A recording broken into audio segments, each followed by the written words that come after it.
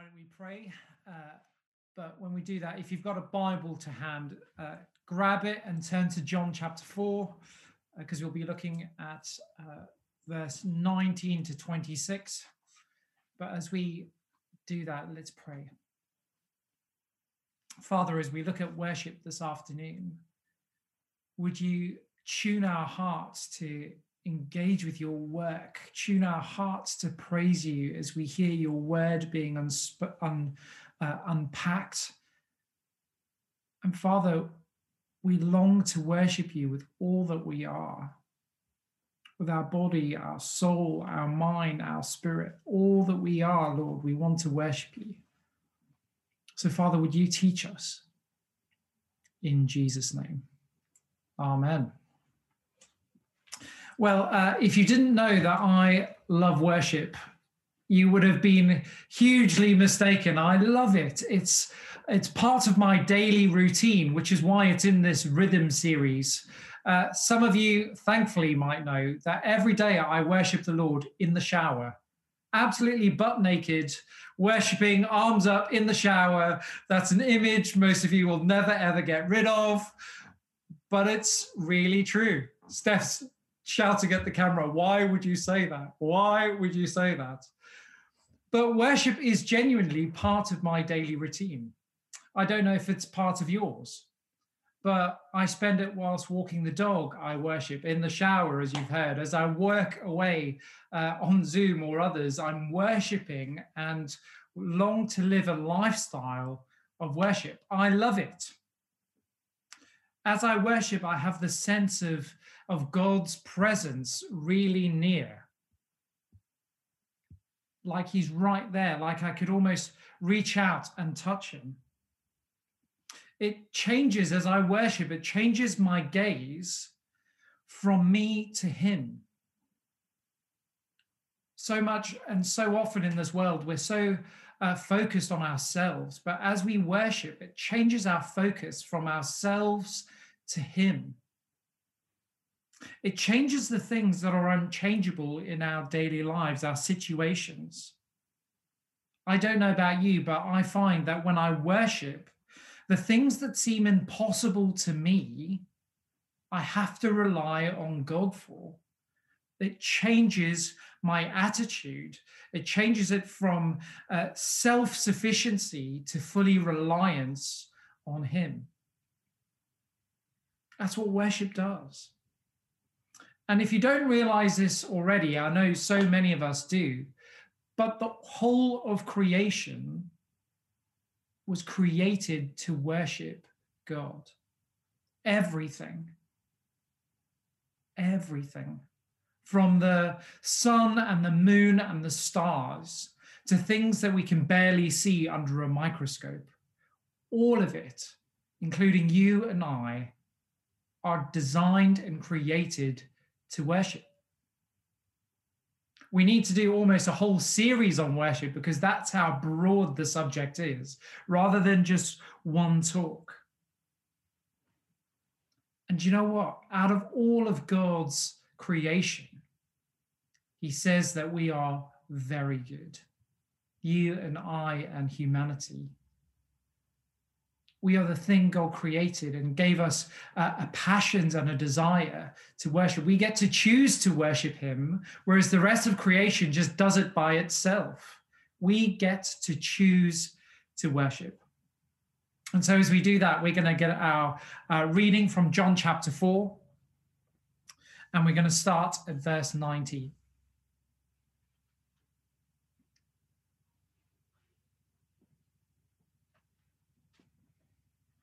Sir, the woman said, I can see that you're a prophet. Our ancestors worshipped on this mountain, but you Jews claim that the place where we must worship is in Jerusalem. Woman, he replied, believe me, a time is coming when you will worship the Father, neither on this mountain nor in Jerusalem. You Samaritans worship what you do not know. We worship what we do know, for salvation is from the Jews. Yet a time is coming and has now come when the true worshippers will worship the Father in spirit and in truth. For they are the kind of worshippers the Father seeks. God is spirit, and it is his worshippers that must worship in spirit and in truth. The woman said, I know the Messiah, called Christ, is coming. When he comes, he will explain everything to us. Then Jesus declared, I, the one speaking to you, I am he. This is the word of the Lord. Thanks be to God. Now, a lot of us would have been really familiar with this passage of scripture. The woman at the well, the Samaritan woman. It's something that I've read loads and loads and loads of times. But I think for the first time, I viewed this through the lens of worship. See, this Samaritan woman asks Jesus for a drink, and the conversation expounds to the biggest things of the universe. Jesus ends up promising the Samaritan woman living water that wells up to eternal life. I'd like a drink from that. And as we worship, that's what we do. But let's just look a little bit behind the background of this passage. Firstly, we need to realize that Jews and Samaritans don't get on. They constantly are fighting with each other. They have to cross the road if they see another one coming in the other direction. That's how much they don't want to be near each other. It's almost like an ancient day racism that's going on. See, the Jews saw the Samaritans as this half-breed of people, less than what God wants. See, because they married out of the inheritance of God's people, and because their ancestors married people groups from around Israel when they were in exile, and so weren't true Israelites, weren't true worshippers of God. They didn't quite measure up to the standard that God had for them, and so was discounted from the promise of God, that I will be your God and you will be my people. So they're discounted according to the Jews. They worship Yahweh, the God of the Israelites, the God of the Jews, the God of us Christians. But their worship wasn't valid because they didn't worship in Jerusalem, where the temple was. They worshipped on Mount Gerizim. They were seen as less than human. And of course, the Samaritans saw the Jews as this elitist kind of group of people, the chosen people that were supposed to save everyone. But look, they weren't really doing it, were they? And so they didn't get on. There was this enmity between them. They would often fight each other. And because of this dynamic between the Jews and the Samaritans, this is a very unnatural conversation between the Samaritan woman at the well and Jesus. Not only because it's the middle of the day and she's there because of her relationships or the relationships that she's failed to have, or those failed relationships, which Jesus calls her out on, by the way. And it's why she calls him a prophet later on in that reading. But the real thing that she's asking for, and the question that's behind her saying this, is that she wants to worship God. She's hungry to worship, and she wants to worship him in the right way. So starts to ask Jesus the question of where should we worship? See, she says it in verse 20, our ancestors worship on this mountain, but you Jews claim that the place where we must worship is Jerusalem. And just before she can ask the question, Jesus butts in and says, woman, Jesus replied, believe me, a time is coming when you will worship neither on this mountain nor in Jerusalem. Her mind must have been blown at that moment. This was the place where the Samaritans worshiped, and Jerusalem was the place of encounter, the very place where God lives. And Jesus is saying, it won't be here and it won't be in Jerusalem, but it'll be in spirit and in truth. Imagine that. The whole of the central Middle East, the whole of Israel's identity being a people of God, worshipping in the temple where God exists, blown out of the water. Because the time is coming, and now has come, that true worshippers worship the Father in spirit and in truth. It's what God's seeking. It's what he's after, not just this sacrificial system where offerings have to be bought, but worship that's in spirit and in truth. It's not in a particular place. It's not around particular sacrifices. It's not a religion, it's relationship. So why spirit then? What's up with this worshiping in spirit? Well, Jesus begins to unpack it slightly in the next verses. God is spirit. He is spirit and must be worshipped in the spirit. He doesn't delight in sacrifices, but delights in a broken and contrite heart. He delights in your heart that is for him and for nothing else. Nothing else but him and him alone. It says it in Hosea 6. All these sacrifices are worthless. God desires your whole self. So that's worshiping in spirit. But what about this truth? It's because of what God has done and will do. Of course, in the Old Testament, we remember God's rescue plan for those small groups of people, the covenant that God has with Abraham and his descendants throughout the generations, how he rescues them from Egypt, from slavery, and takes them to a land that will be their own. The miraculous things that God did with those Israelite people and with some other people groups around the world too. It's why they worship. And of course, there's that covenant. I will be your God and you will be my people. Because that covenant is why in the New Testament we are part of the worshiping community of God. Because it's blown up. All of a sudden, we as Gentiles get to become the people of God too.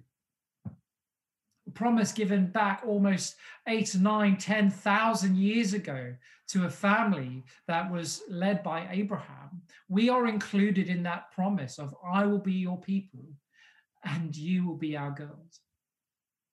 And so will your descendants be like grains on a seashore or stars in the sky.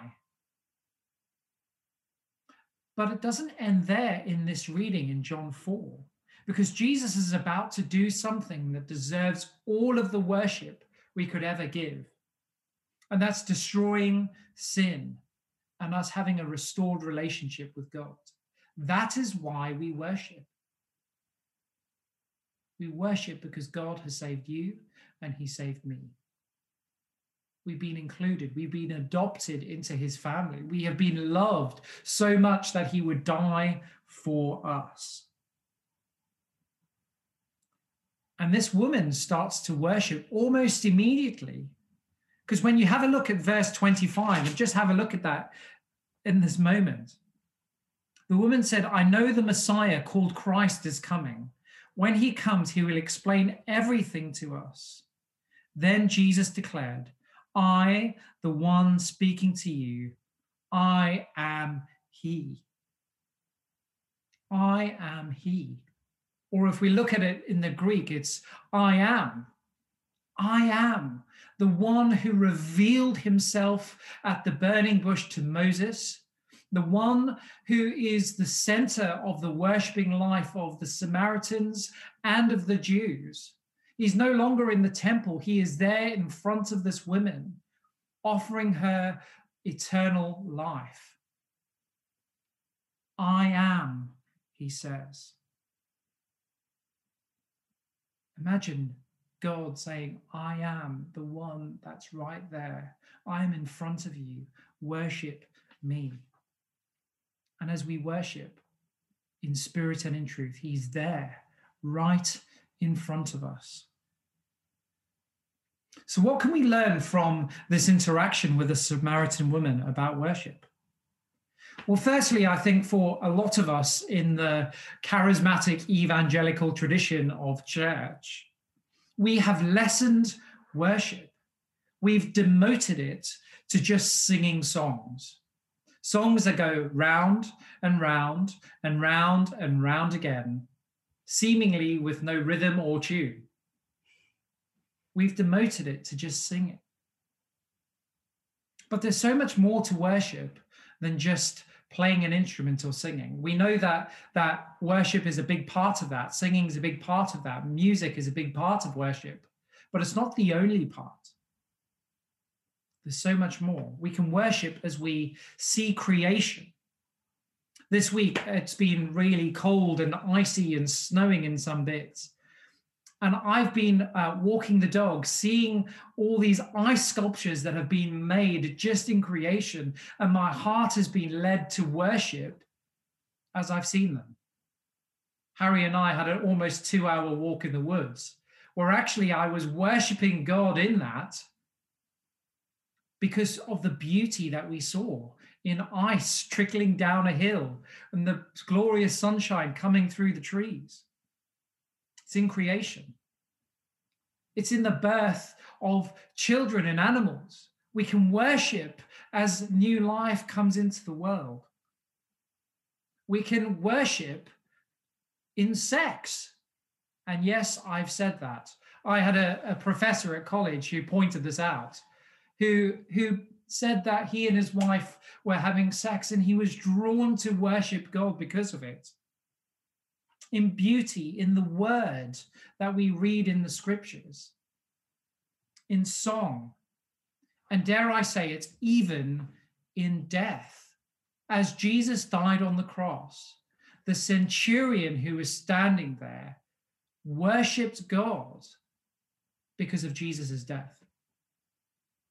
All of these things reveal to us God and can help us worship. So what's the root of all this worship? Where do we get it from? Well, worship is an Anglo-Saxon word, worth Skype. I'm probably saying it very wrong, but it's about attributing worship to God, attributing worth to God. Like giving him a bag of money, attributing worth. You are worth this much. In the Old Testament, that worth is animal sacrifice, the firstborn animal, the first fruits of the harvest. In the New Testament, it's all about Jesus. Jesus doesn't demand us to just give a little bit, but demands our whole lives. Demands us to say, pick up your cross daily and follow me. Everything, our money, our time, every little bit that we can surely give him, that's what he calls for. Wrong worship is when we give worth to something that takes the place of Christ. That's idolatry. That's where the people of Israel all throughout history get into trouble, because they worship things that is not God. And so in the evangelical charismatic tradition, sometimes we worship music, not God. Sometimes we sing the songs because they are a great tune rather than because it's worship. So Sarah's just about to play us a clip. It's not very long, but it's well worth listening to. And I wonder if any of us kind of do this as we worship. So go ahead, Sarah, and play that for us. Isn't that sometimes how we approach music? And I know it's it's a humorous clip of kind of how we ascribe worth to just how we sing songs or to ourselves. But actually, worship is so much more than that. And there are some things that are really important: money and children and work and a vaccine, relationship and sex and all sorts of things. They're all very, very good things, don't get me wrong. But Jesus in our lives needs to be first. He is who we worship. He is who we lay down our lives for, just as he did for us.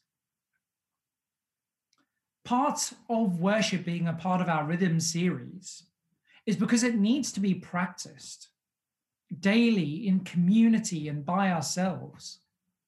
It's because we say, God, you are worth so much more than all we could ever ask or imagine. And that's why we worship you.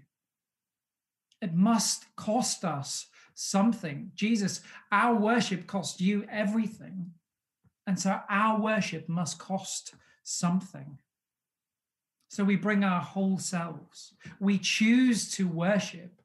Unlike the rest of creation that is pre-programmed to worship God, we get to choose. And so we do that. We bring our whole selves. We bring our money to God and lay it at his feet. We bring our sexuality and we lay it at his feet. We bring our family, we bring our worries, we bring our jobs. And we say, God, we worship you, not that stuff. And next week, we're going to look at something that we probably worship the most. I'll leave us on a cliffhanger for that. But we get to choose what we worship. I wonder what you worship the most at the moment. Maybe it's social media, maybe it's your iPhone, maybe it's at the moment Zoom or the hope of a vaccine. But is that really taking the place of who should be in our worship? Jesus. Dare I say, in many, many churches up and down the land, singing songs has become what we worship rather than Christ himself. All sorts of other things, social justice, all manner of things have become worship other than him. And we have to put Jesus on the throne. He is who we worship. If we worship anything else than Christ, it's idolatry and not worth anything. But Jesus is worth everything to us. And that's why we worship. I'm going to hand back to Steph, but before I do, let's just pray. Father, Jesus, you gave us everything. You died in our place so that we can have relationship. Jesus, you died to include us in the family. Lord, the things that distract us, the things that lead us away from worship, would you help us to lay them down? Father, where your church has become a distraction to worshiping you, would you lay us down? Father, would you have your way? Lord, would you restore your church that is there to worship you and you alone and nothing else? Father, the 30 or so of us in this call, Lord, we pray that you might this week help us to worship again. Would you reveal yourself so much that we are drawn to worship you? Lord, there's so much stuff that pulls us away from you. Lord, we say, keep us focused on you and you alone. Lord, have your way in us. In Jesus' name, amen.